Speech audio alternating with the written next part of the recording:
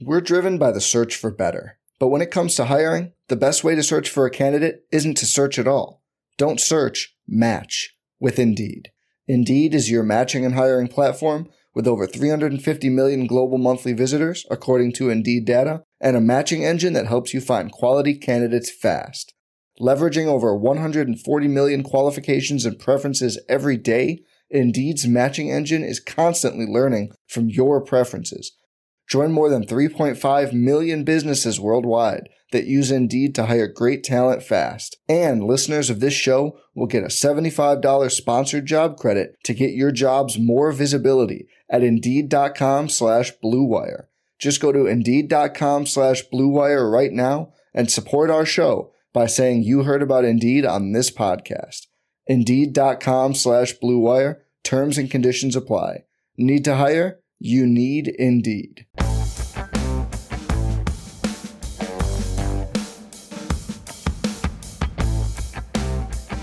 Playoff upsets that we think could happen and how to win the FFPC Playoff Challenge. That's what we're talking about today on Stealing Bananas and Ben Gretch.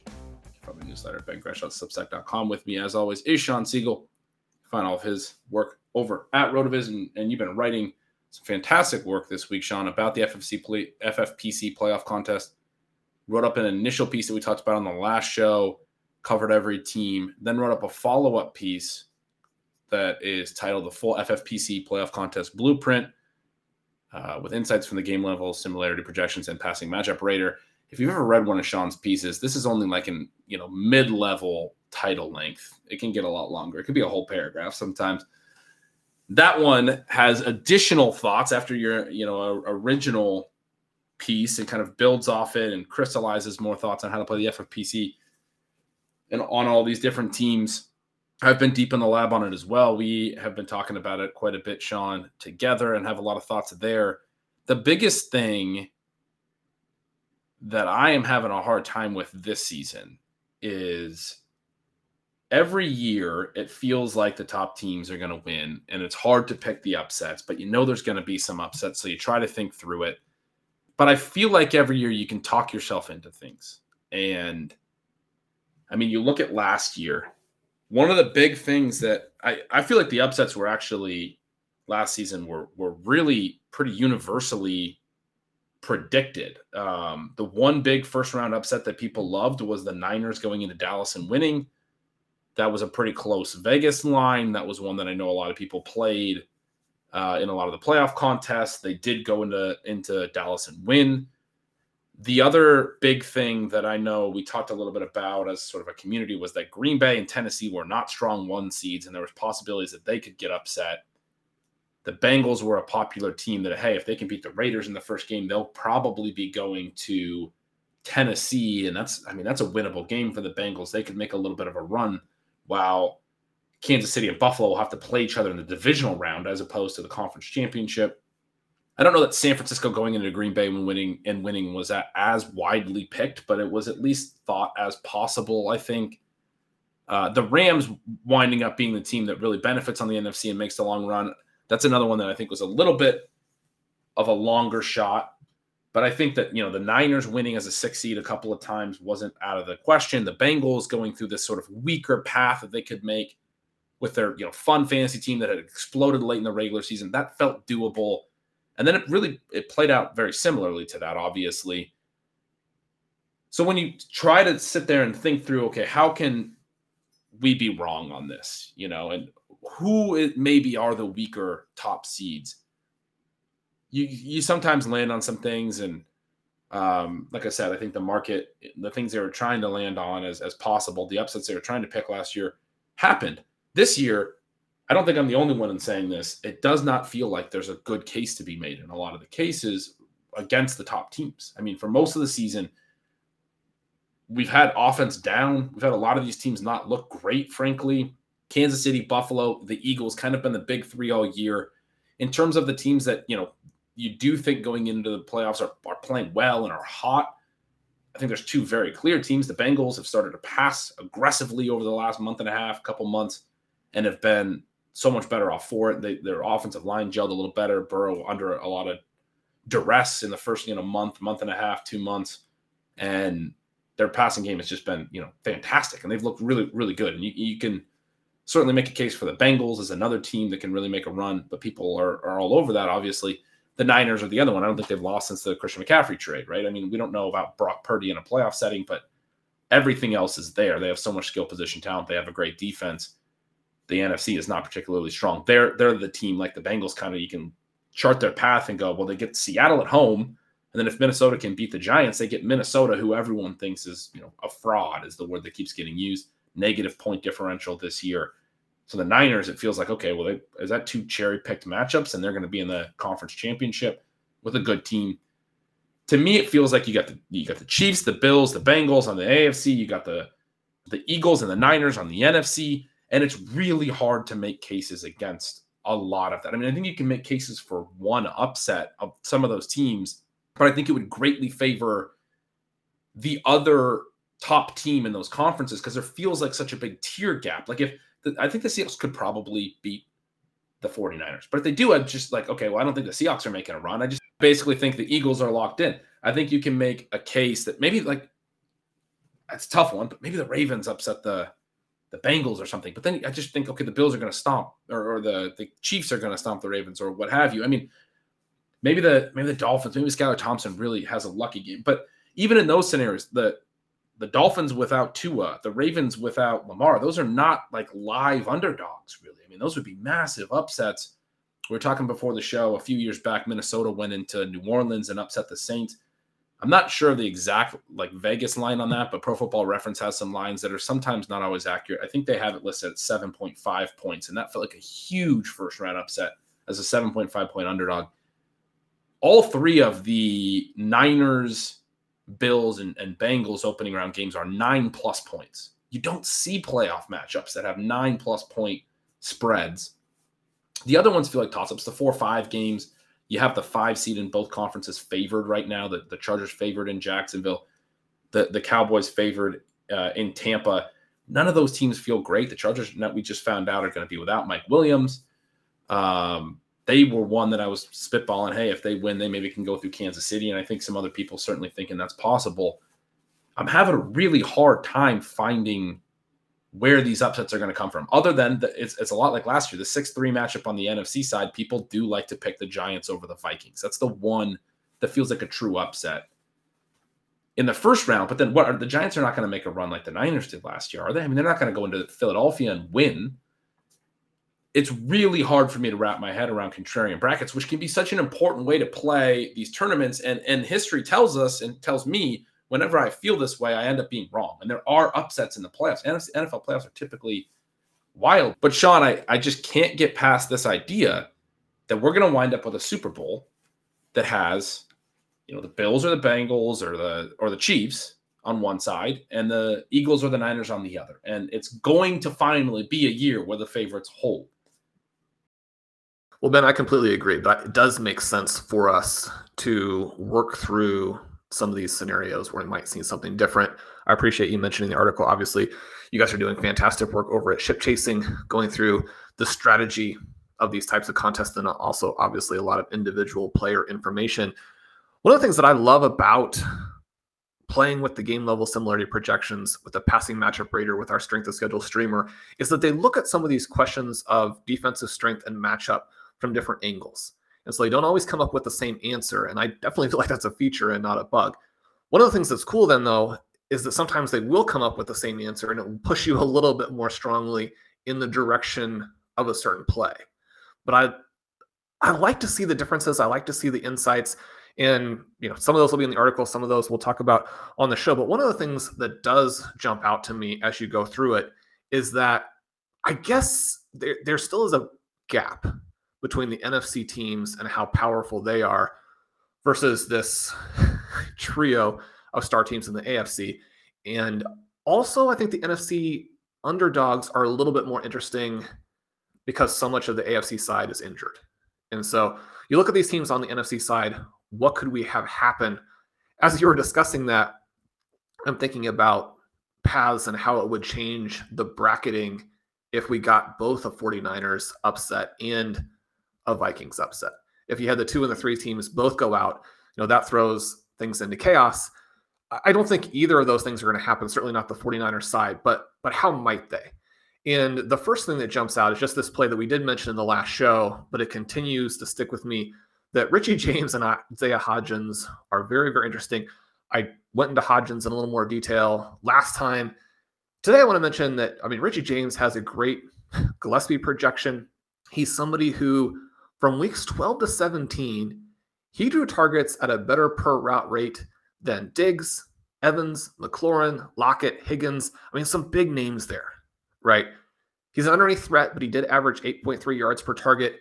Gillespie gives him an enthusiastic projection against this Minnesota pass defense that's giving up the second most yards per game, and they're also tied for the second most yards per cover snap. So when you look at Minnesota, you mentioned that they have these weaknesses. People think that they're a fraud. Maybe it's just that little bit of a contrarian streak, but I kind of like the Vikings, and it makes me want to stick up for them a little bit. They have a win over the Bills. They have a lot of good wins. Sometimes a coach will make the decision in a game that gets out of hand a little bit to not risk getting your players hurt and to kind of go with the blowout there, relinquish the loss. Now, it doesn't say that the Vikings' point differential isn't meaningful and that they aren't a weak 3 seed. They are. But when you have some of those weapons on the offensive side, it's fun. And it creates a fun game here. One of the things that we have seen along with this emergence from Hodgins and James is that Daniel Jones has played well. And that kind of brings me back to this point where Jones can be, a very poor man's Josh Allen. And he has Brian Daboll. The Giants here become an interesting team because you have this emerging passing game where the whole season they've gone through until this last month, and they have had absolutely nothing. Now you have those 2 guys. You still have Darius Slayton, who gives you a little bit of a vertical threat as well. You have Saquon Barkley. Not emerging or bouncing back, but he is a big weapon and a weapon who has performed reasonably well down the stretch. You have multiple ways that you can attack on offense, and Daboll gives them this coaching advantage, not necessarily against O'Connell and the Vikings. And one of the reasons why the Vikings have been able to make it through as a fraud team is that they are getting good coaching in situational situations.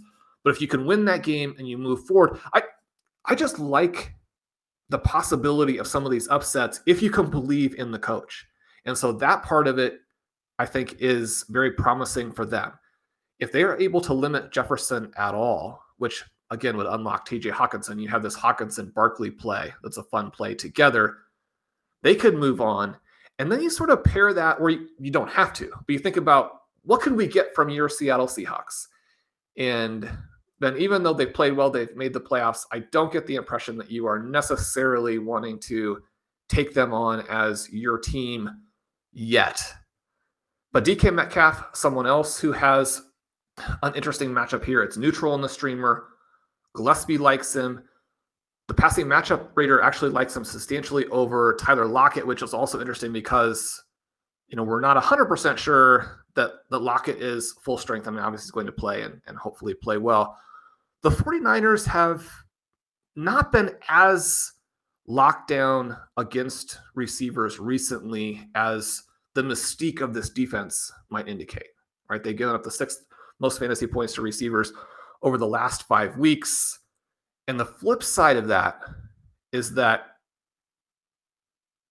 the Seahawks lock people down at the receiver position.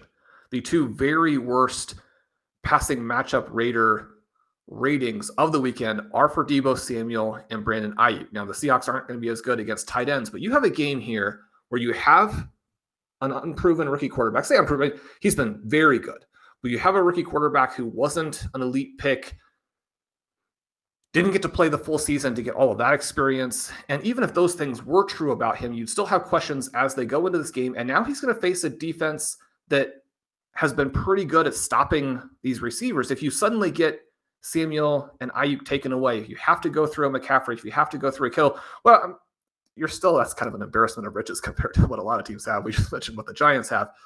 But they could be put under a little bit of pressure. All you have to do is think back to the game a couple weeks ago, where a very poor Raiders team with a QB making his first start put the 49ers under pressure. This is a game where if Geno Smith plays well and is able to get some connections with DK Metcalf, And on the other side, the Seahawks defense gives Purdy some trouble early. The 49ers could be in a game, and even a game maybe they trail deeper into it than they're expecting, and then the pressure on the young QB starts to build. I think that's interesting. It would be more interesting if we just got our Lions shot. I mean, how much more fun would it be to be talking about the Lions doing that? I mean, I talk about the positive things about the Seahawks, and yet, I mean, they had to get bailed out to defeat a Baker Mayfield-led Rams team just last week. So it's not like this is some powerhouse that we're expecting to go beat the 49ers. Exactly. They've been substantially worse, frankly, over the second part of the season since their bye. I mean, you look at their results since that bye, they lost to the Bucs right before it down in Tampa, and the Bucs aren't particularly good, but what have you. Starting in week 12, they lose at home to the Raiders in overtime. They win at the Rams by 4, lose at home to the Panthers. They did lose at home to the Niners in this stretch. They lost at the Chiefs. Obviously, those are more forgivable losses, if you will. They beat the Jets somewhat confidently in week 17 at home. That was a game Mike White came back for, but very clearly was not healthy. Just could not complete anything and ended up getting then deactivated again for week 18. And then they beat the Rams in overtime. They beat the Rams by a combined 7 points in those two matchups. One of them takes overtime. And they only win 3 of those 7 games and 3 of their final 8 down the stretch. They had a really nice start to the year. Geno Smith, great story all year. And still, I think a lot of the early season excitement carried through to the end of the year, but just a little bit less exciting coming down the stretch. And like we said, it took some help. They required some help from the referees to beat the Rams that second time.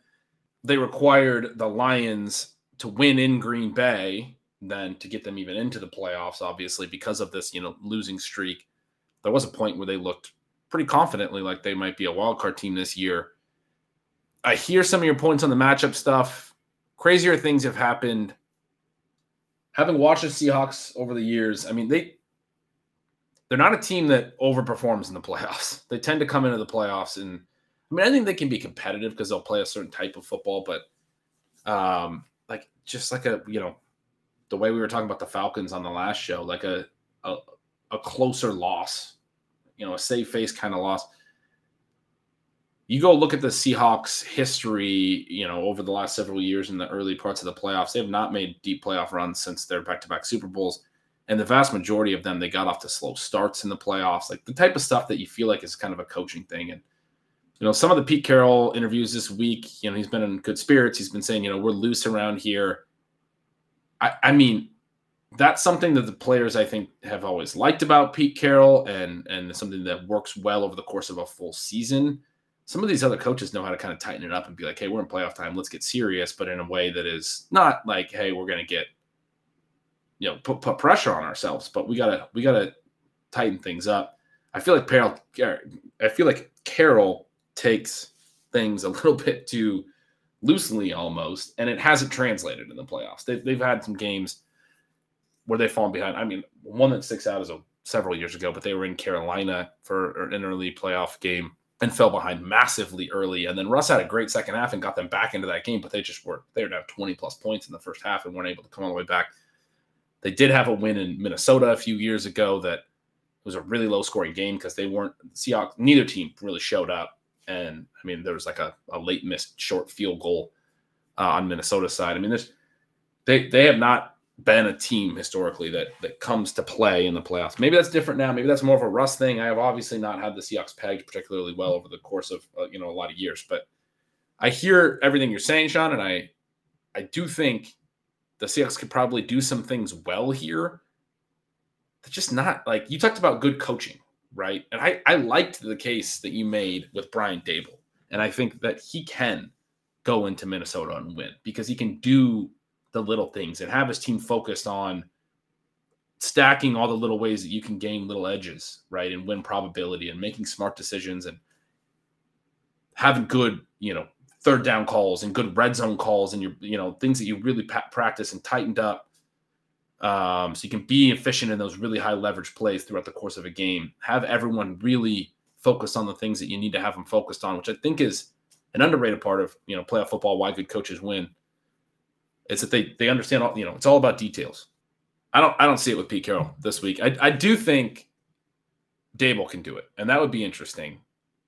And the way you described it is possible. If the Seahawks can win, because Purdy kind of feels some of the pressure and some of those things. I mean, it could be something where San Fran has some struggles on their end. Kyle Shanahan, not a perfect playoff coach in his own right. Then, like you said, it can change the bracket around, right? Then Seattle goes to Philadelphia as the 7 seed. Then you have the Giants traveling to the winner of the Dallas-Tampa game, who would suddenly have a home game in the next round. I mean, so that would really shake things up. Probably in that scenario, I would be picking one of Tampa or Dallas, assuming one of those teams looks good on Monday night in winning. Both those teams they feel like teams that could look good or bad, Assuming one of them looks good, and Dallas right now is slightly favored, assuming, let's say, Dallas goes and looks good, they're coming home to play the Giants. They're probably going to win that, or you think. Then it comes down to the NFC Championship. They're going into Philly. I think you can also make a case for Dallas, even if San Francisco does win, being good enough defensively and having enough upside defensively to have the potential to go into San Fran and beat a rookie quarterback. And so same sort of deal where they would wind up in the conference championship in Philadelphia. It's really hard. I mean, I can see that. It's really hard for me. I can probably see it with the Bucs too. Really hard for me, though, to see either the Cowboys or the Bucs in their current form winning, in San Fran and then winning in Philly. Or even if what we just described happens, where they get the Giants at home and are able to win that. I mean, still, going into Philly in a conference championship, is Dallas or Tampa Bay good enough to win that game? Crazy things can happen. Maybe it's like the Rams at this time last year. I feel like the Rams at this time last year were better. They had Cooper Kupp having a historic offensive season, and you can envision him playing at a level that, like, if the Vikings are to make a run, you think Justin Jefferson has to play at that and really carry the offense. And I can see that offensively for the Vikings. The Rams had on defenses, they also had Aaron Donald and Jalen Ramsey, and they had a pretty good defense. They had that fantastic defense going into the Vikings. Have the Justin Jefferson, Cooper Kupp thing on the offensive side. Like, this wide receiver could really take over some games. Their defense can't carry the weight that the Rams. I mean, the Rams were a better team than maybe the Cowboys have that on the defensive side. And if CeeDee Lamb can really, and Tony Pollard, they have some playmakers, and Dak really plays well. You can kind of see it with the Cowboys. Especially because they have to open on the road here in week 1, I have a hard time seeing them winning that and then going to the Niners and to Philly. And again, part of the reason the Rams were able to do it last year was the Niners went to Green Bay and won, and then the Rams got to host the NFC Championship. Packers last year, a weaker 1 seed, in my opinion, and I think we thought that at the time going in, than the Eagles this year. A lot harder for me to see a team going into Philly and beating them and setting up like Dallas with that, kind of surprise NFC Championship home game, which could happen. But again, I feel kind of like a donkey. I feel like I'm just, all the favorites are going to win, which is, so I spent a lot of time trying to think about this because it plays into how are you going to manage playoff contests? How are you going to manage people are in playoff pools? I've gotten sent stuff. People have brackets. They want help with I'm like, I'm picking all the favorites this year. You can pick the 5s over the 4s. You can pick the Giants over the Vikings if you want. That 2-3 matchup of the Bengals and the Bills in the second round feels like a toss-up. But I mean, if I'm filling out a bracket, I'm going 1-2, 1-2 on both sides. And probably I'm picking the Chiefs and the Eagles in the Super Bowl, which everyone's picking. Well, you can still win if it turns out that that's what happens. I think that on the Dallas side, maybe especially, but also the case for Vikings and Buccaneers, is that they're almost separate questions. I think the fact that those teams don't look like Super Bowl teams also can sometimes get us off of them as one win or one upset types of teams, which would in its own way then still have a potentially significant impact on the bracket. You mentioned last year's Rams team several times, and I think a great example of what a Super Bowl champion is and what an upset pick would look like, where you have a similar Rams team, certainly not 1-to-1 players across the 53-man roster, but a similar Rams team in the Super Bowl a couple of years ago. And the difference for this team is that you have an unlocked Cooper Kupp and you have a Matthew Stafford, who is a significant upgrade. Probably. I mean, Jared Goff has done some things now this season to make an argument for himself again. But you have Matthew Stafford as this big upgrade.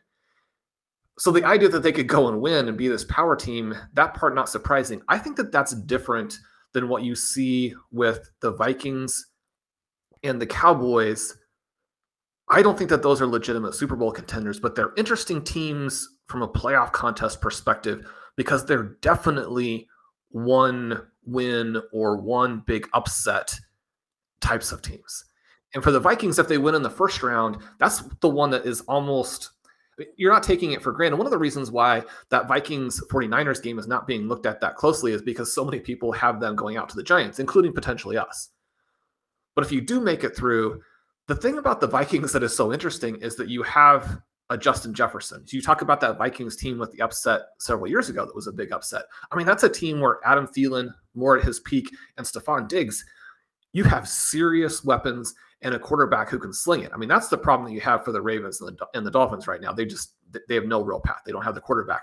Kirk Cousins is inaccurate. He has a weak arm. He is a mistake machine, but he can go through stretches with the players he has with him where he can light you up. And if you're talking about that stretch, like when would that stretch manifest? How would it matter? If they sneak out the game against the Giants, then you go against this 49ers team that, again, maybe hasn't been as strong with the pass defense as they have been on some other things. And you still have Brock Purdy. I think the reason we're not really focusing on that is that it still feels like a terrible matchup for the Vikings because you feel like the 49ers could just hand off every play with the types of run design that Kyle Shanahan has, and they could score 50 without even having to pass it. So that specifically doesn't seem like the Vikings upset. Whereas if the Vikings actually had the Eagles, I think that would be a fun one to pick, even though it's unlikely. But there's a real scenario where that happens. Unfortunately, there's no way to get there unless they do go through the 49ers. Or the Seahawks win, like you said. I mean, if the Seahawks are able to beat the Niners, then the Vikings could get back-to-back home matchups and end up playing the Eagles in the conference championship. That's probably the Vikings' path, right? They want to be playing. They want the 2 seed to get beat in the first round and be playing a home game in the divisional round, and then they just have to win the one road game in Philly, and who knows, you know? Yeah, that would be pretty cool. I just want to see Justin Jefferson play as long as possible is more or less where I'm coming from there. Such an amazing and fun player. You think about that Dallas team, and I mentioned on the previous show that Dallas is actually terrible, and so are the Buccaneers, and they're not very fun ways to play it. And then I found that like in my next 10 underdog drafts that I was more or less forced to take the Cowboys because that's where the value was. And those are where the stars are. When you have CeeDee Lamb at a price, you have Tony Pollard at a price, you have Ezekiel Elliott falling to the end of drafts because people are not excited by him. And yet, I mean, could Ezekiel Elliott score 3 1-yard touchdowns in some of these games and help you advance in different playoff formats? Obviously he could. And so I felt bad about saying that on the show and then going to draft a bunch of Cowboys because that's not how we play it. When we tell people how we're going to play these tournaments, that element of it reinforced again to me how valuable it is to actually play contests because it does give you some insights that you don't have if you're not thinking about it from that perspective. But my biggest problem with the Cowboys is that the defensive portion of it has somewhat unraveled in the last month. I don't think that you have this power defense that's going to carry you. Now, again, in a one-game environment, can you create that upset with some big plays? You definitely can. And I mean, Dak Prescott, the difference between Cousins and Prescott and those quarterbacks on the AFC side, and even Jalen Hurts, who I think is still a lot more unproven, is that the chances of those players, those quarterbacks, having these massive collapse games of you completely stepping on a landmine with them, fairly minimal. They're just, number one, their top end is so extremely high, but they don't have the down performances that we saw from Dak Prescott just last week in this loss to the Commanders. The performance he had to start the season that really got the Cowboys off to the bad start. But with CeeDee Lamb and Tony Pollard and Dak Prescott, who is a high upside QB, can you go, could you beat the Philadelphia Eagles? I mean, you just have to beat them once, right? It's not like you have to actually be the better team. So I think on this NFC side, there are some interesting things that can happen. And even a terrible Tampa Bay Buccaneers team, when you have Tom Brady and Chris Godwin and Mike Evans, I mean, can you go? And then you're going to throw 50 times. So if you're going to throw 50 times and those two guys are out there, can you go through some stretches where you score points, even against good defenses, even maybe if you're trailing and you have to score a lot? That can happen. And so on the NFC side, there are ways to play it. I think we're probably overconfident in the Eagles and the 49ers. The Eagles have been such a fun team. They have so many weapons. Hurts can do the value that he has as the mobile quarterback with the excellent coaching and play calling that they have that really maximize his strengths. And then with A.J. Brown and Devontae Smith and Dallas Goedert, it would be unfortunate for the NFL if they don't go to the Super Bowl, because a Super Bowl with them against one of the three AFC powers, that would be a game, we could be talking about 10, 15 years from now. I think that's what you want to see as a fan, but we're not as guaranteed to get it probably as it feels like. We're driven by the search for better. But when it comes to hiring, the best way to search for a candidate isn't to search at all. Don't search, match with Indeed. Indeed is your matching and hiring platform with over 350 million global monthly visitors, according to Indeed data, and a matching engine that helps you find quality candidates fast. Leveraging over 140 million qualifications and preferences every day, Indeed's matching engine is constantly learning from your preferences.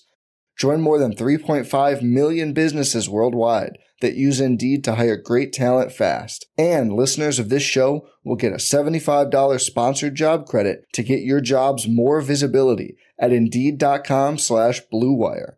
Just go to Indeed.com/Blue Wire right now and support our show by saying you heard about Indeed on this podcast. Indeed.com/Blue Wire. Terms and conditions apply. Need to hire? You need Indeed.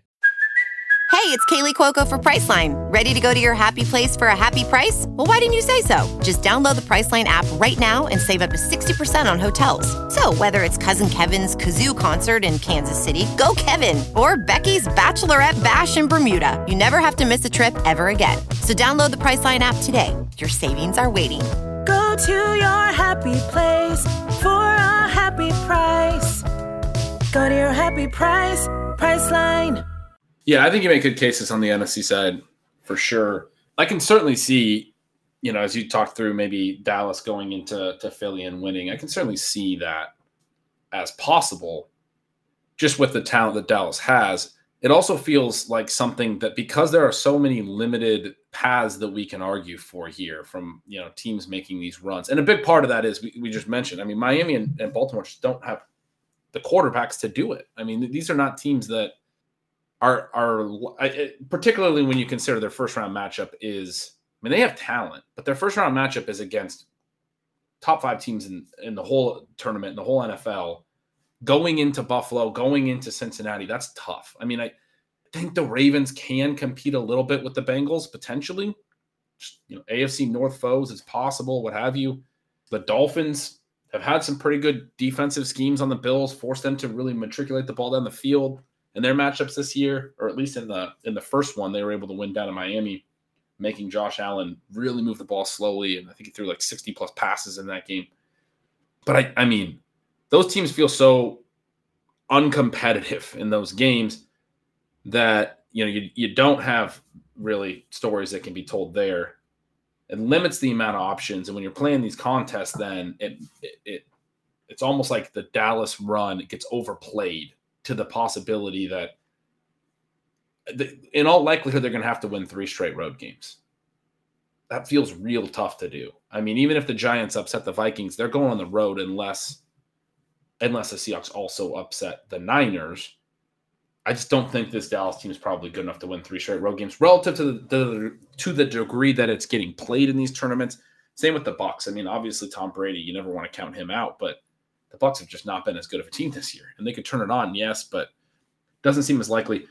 On the AFC side, Sean, I briefly mentioned, I was in on the Chargers as a possible team. If they can go into Jacksonville and win, and that's maybe not going to be a super – I think it's going to be a good game. Like, it's not going to be an easy win for the Chargers or anything.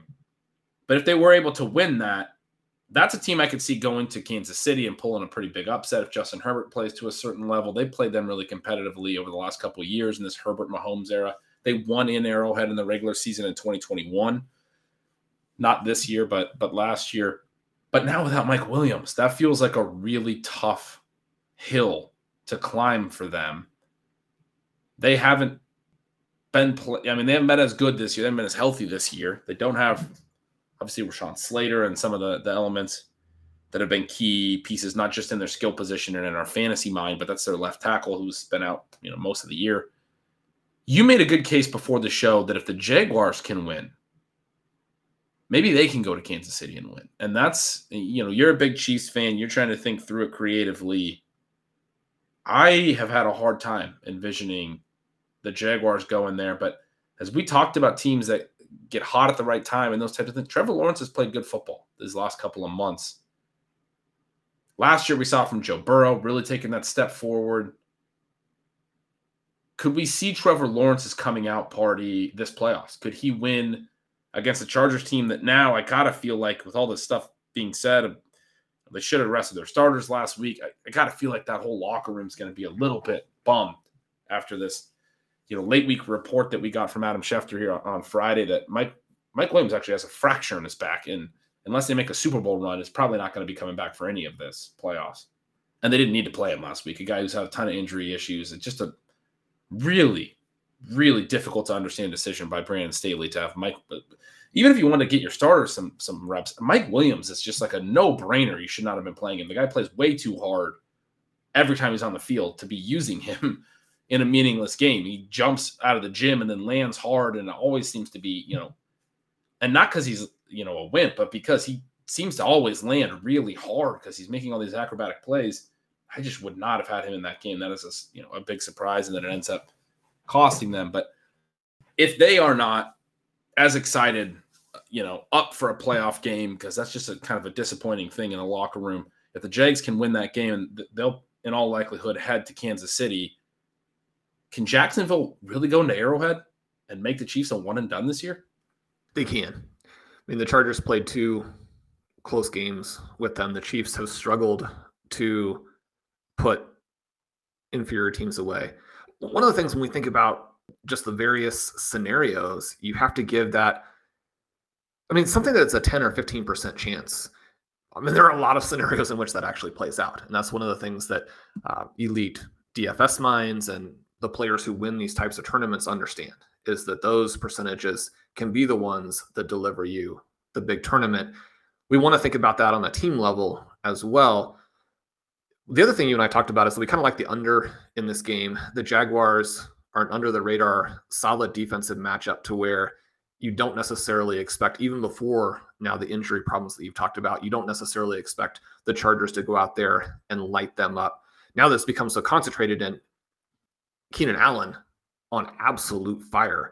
He makes for an interesting play, but the overall offensive context for this game, I don't think is that particularly high scoring. Even something like the previous week, where if you see the Jaguars look better against the Titans, it's going to give you more confidence as you go into the playoffs here. I do think that a situation with Kansas City would be so much different, because in that game with the Titans, they're heavy favorites. If they don't win with Joshua Dobbs as the QB, then you've had this epic choke. Whereas you go into Arrowhead and you're playing with house money, you can do whatever you want. You're going to see, I think, not necessarily the best version of Trevor Lawrence, but an interesting, fun version of him.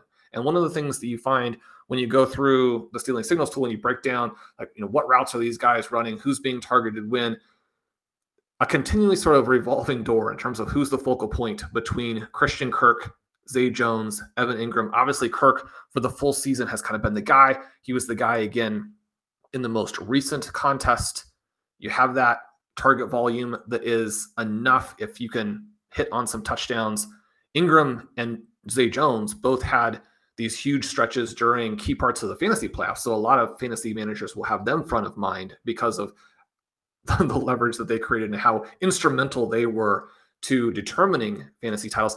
You have 3 interesting guys, and then you have an elite running back, at least from an explosiveness perspective, that big play element that Travis Etienne gets to you. If you're going to go and defeat the Kansas City Chiefs, you're going to have to make some big plays. Trevor Lawrence is going to have to make some big throws. We know that one of the things that he has done this year is that he has thrown early, and he has given these guys a chance to go make plays as a result of that. When you're Trevor Lawrence and you're reading the defense correctly, you're releasing that ball fast, you have the big arm, you can attack down the field. There are so many things that offense can do when it's firing on all cylinders that I think they can threaten the Chiefs with it. One of the problems that we have from a fantasy perspective, though, is that you've got different matchups in the Chargers game and the Chiefs game, almost these conflicting matchups where you would expect different players to be the ones who come through. I think that part of it makes it tricky to depend on them or to look at them from a fantasy perspective. It's a real long shot to have enough concentration with the right guy for multiple weeks. If they get into the third week of the season, though, if they're into the AFC Championship game, then suddenly the total points that these guys are scoring are going to really influence a wide variety of tournaments. You could argue that they have been undervalued relative to the Chargers now for multiple weeks in a large variety of playoff formats.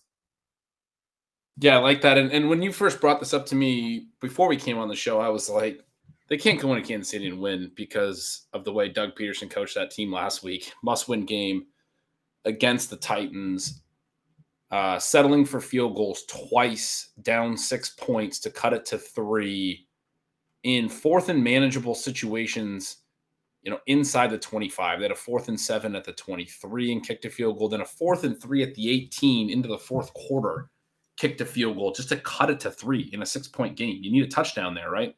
They still are able to come out and win because they get a fumble recovery for a TD. Or that wouldn't be the only reason that they won, but it would be the way that they ultimately took the lead and won the game. And you made a really good point to me that I actually do agree with, that you were like, maybe it's just a little bit of this thing where, there's some pressure on them at home as the favorites in this spot and not really wanting to mess it up, where they get a little conservative. And the difference in feel there of that between being a pretty huge underdog that everyone's counting you out in that Kansas City game. Doug Peterson's played that role well. Obviously, we know the Super Bowl win while he was with the Eagles over the Patriots. He did coach the game in an aggressive way when he was sort of the underdog, that no one really thought that with Nick Foles they could go and beat the Patriots. But the Philly special and some other decisions in that game, a little bit more aggressive. I think that's a pretty fair point. Last week, not encouraging for the Jaguars, not necessarily the exact way that they would operate in a situation where they had to go into Kansas City and try to win, as massive underdogs. Maybe they would be a lot more aggressive in that situation. And they'd have to be, because you're not beating Patrick Mahomes making those types of decisions, settling for field goals on 4th and 3 at the Chiefs 18. When you're the Jaguars traveling into Arrowhead, you're not winning that game if you do that.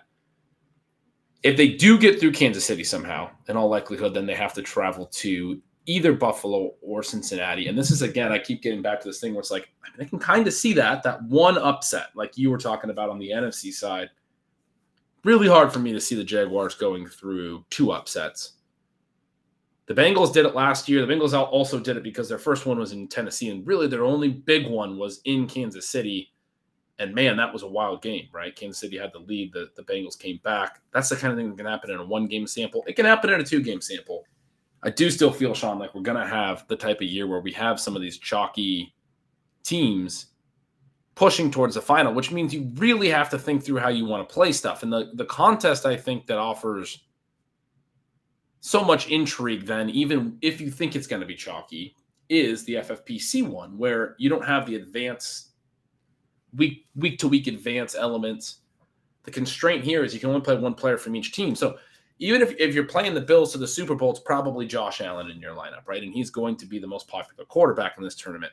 If you're playing the Chiefs to win even one game, you're probably putting Travis Kelce in your lineup because he's going to be the tight end, right? I mean, there's a lot of other good tight ends in this tournament. I think there are ways to get off of Kelce. Justin Jefferson's going to be one of the most popular plays in this, because that Giants and Vikings game has a high total. Even if the Vikings get upset, you feel like Justin Jefferson's going to have a strong game.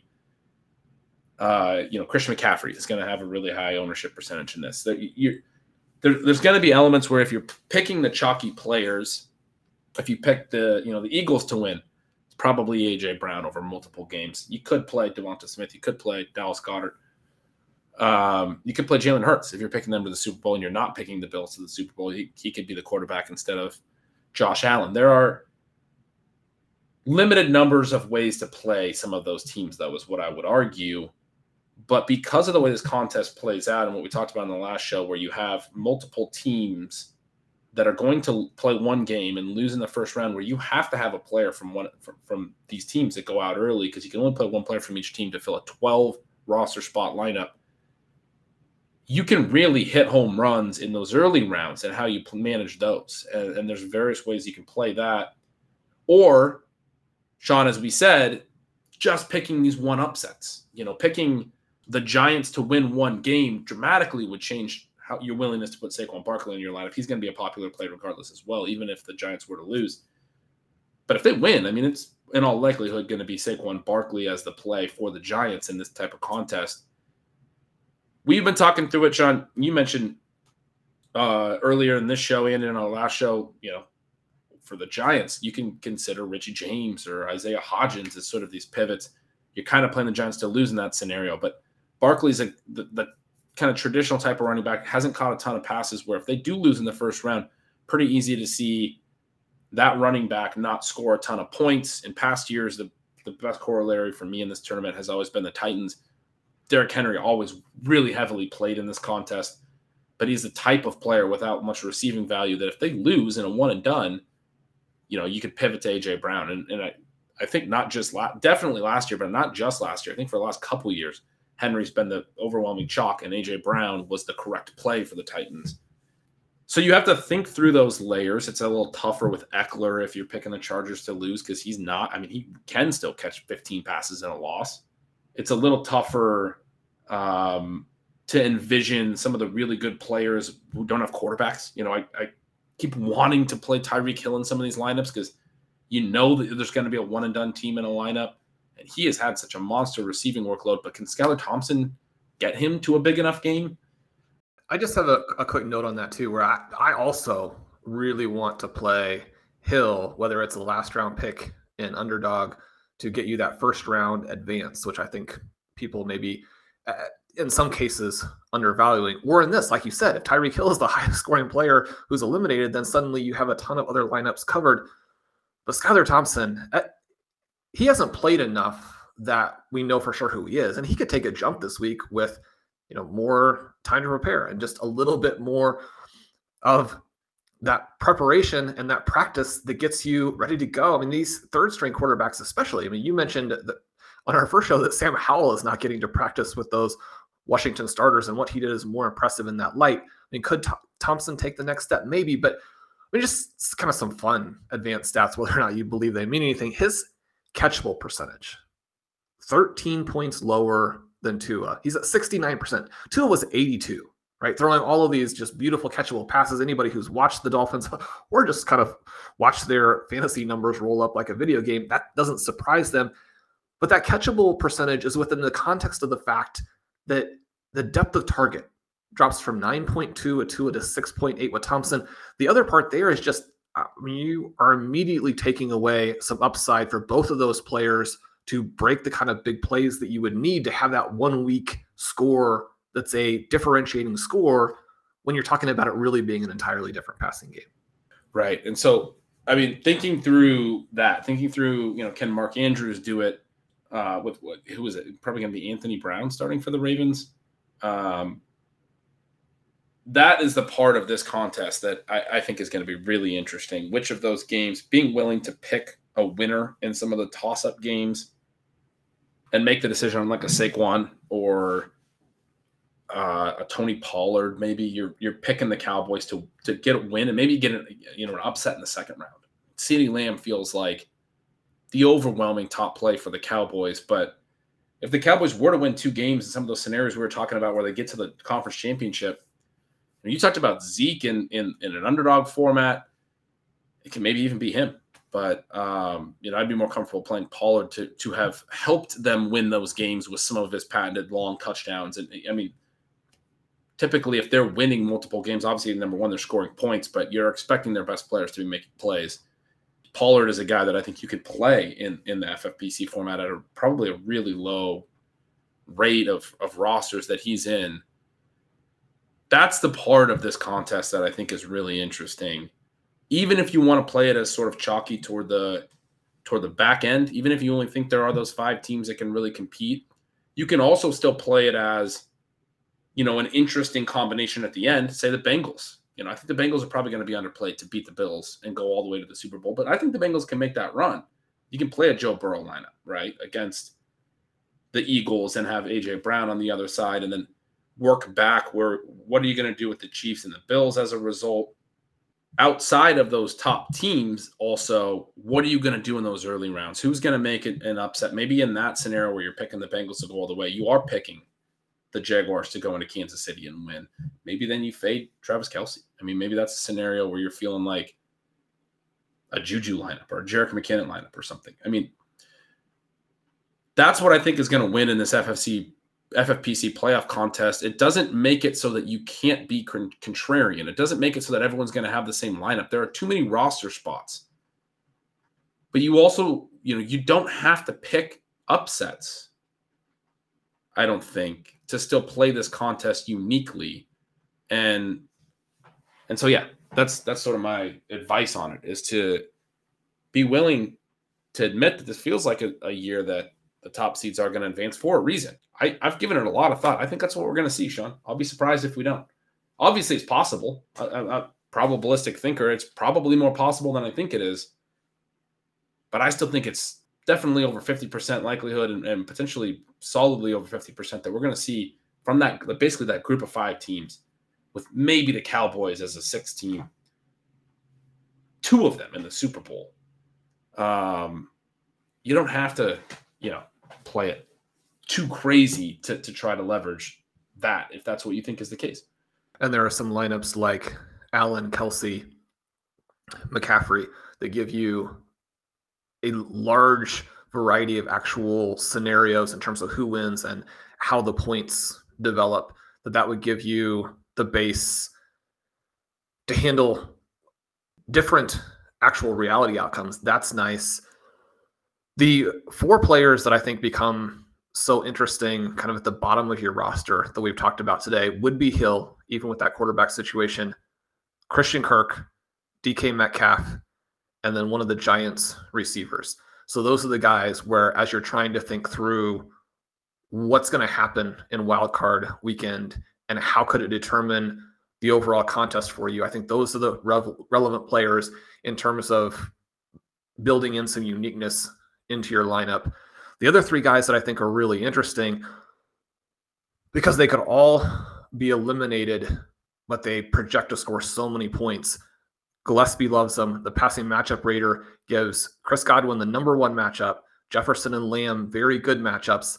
And it's not the case that all the wide receivers have good matchups, but those 3 guys, really serious upside and players you're probably going to want in a decent number of lineups. And one of the counter arguments to be, Sean, I mean, that's the first weekend that you're looking at. There are other games that are going to be played here. Those aren't the only matchups. But one of the things about this, Ben, is just that first game, that first round is going to determine so much of the foundation for it, especially on the teams that are eliminated. I mean, if the Giants eliminate the Vikings, then that Jefferson versus Hawkinson call will determine so much for you.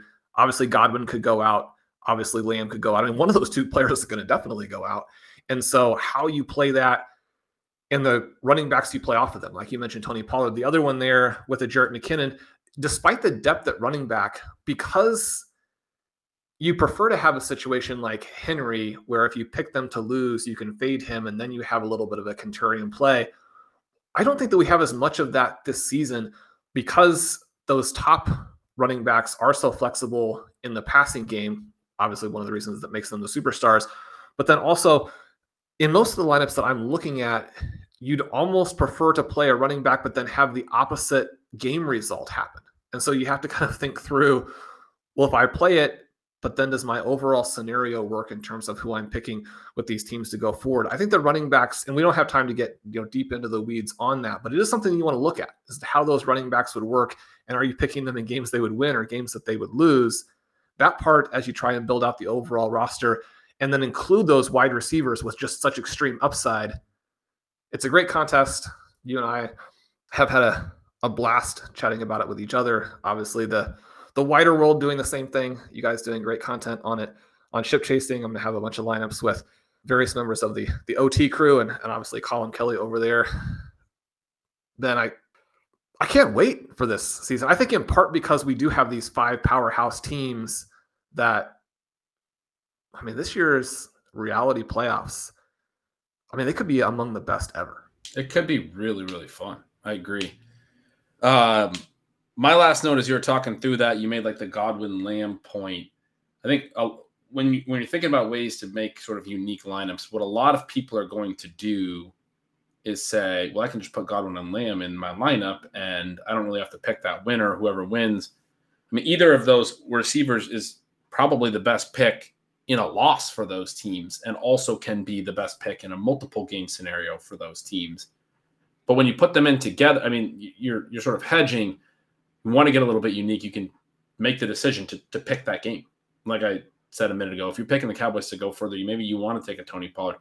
Maybe you want to play a Leonard Fournette on the Bucs side, or the other side. The other thing you can do is you can still play Lamb or Godwin with those teams winning, but then don't basically fade or soft fade the opponent. So you play Godwin with the Cowboys kicker, and you're saying, well, the Cowboys are going to lose, and they're not going to have one of the top scoring skill players of the losing teams. Which, remember, you're basically talking about the top 2 scoring players of the 6 losing teams. They could have, a kicker who kicks a bunch of field goals, Brett Maher.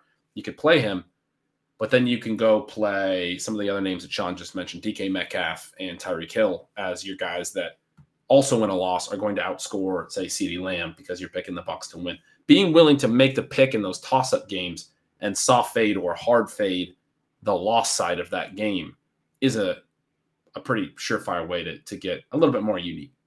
And Ben, I think that's the perfect way to take us out. Good luck to everyone this weekend in all of your different tournaments. I know you and I are also playing some home leagues. The home leagues have a wide variety of different formats. Those we want to win for bragging rights and all of the fun that goes into them. Again, I just can't say enough about this postseason. Can't say enough about how much fun it's been to conclude the year here. Can't say enough about the Stealing Bananas community. I'm Sean Siegel. With me, as always, is Ben Gretsch. You can follow at YardsPerGretsch. Make sure you sign up for Stealing Signals. Make sure you get that subscription to Stealing Lines. We'd love to have you over at RotoViz using the coupon code RVRadio2023 for 10% on 1 year, RVRadio2022 for 25% off 1 month. Subscribe to the feed, leave us a rating and review, check us out on YouTube, and then you may get to see in the background our new Stealing Bananas mascot, one tiny little black kitten named Onyx. Good luck, everybody, this weekend. We'll talk to you soon.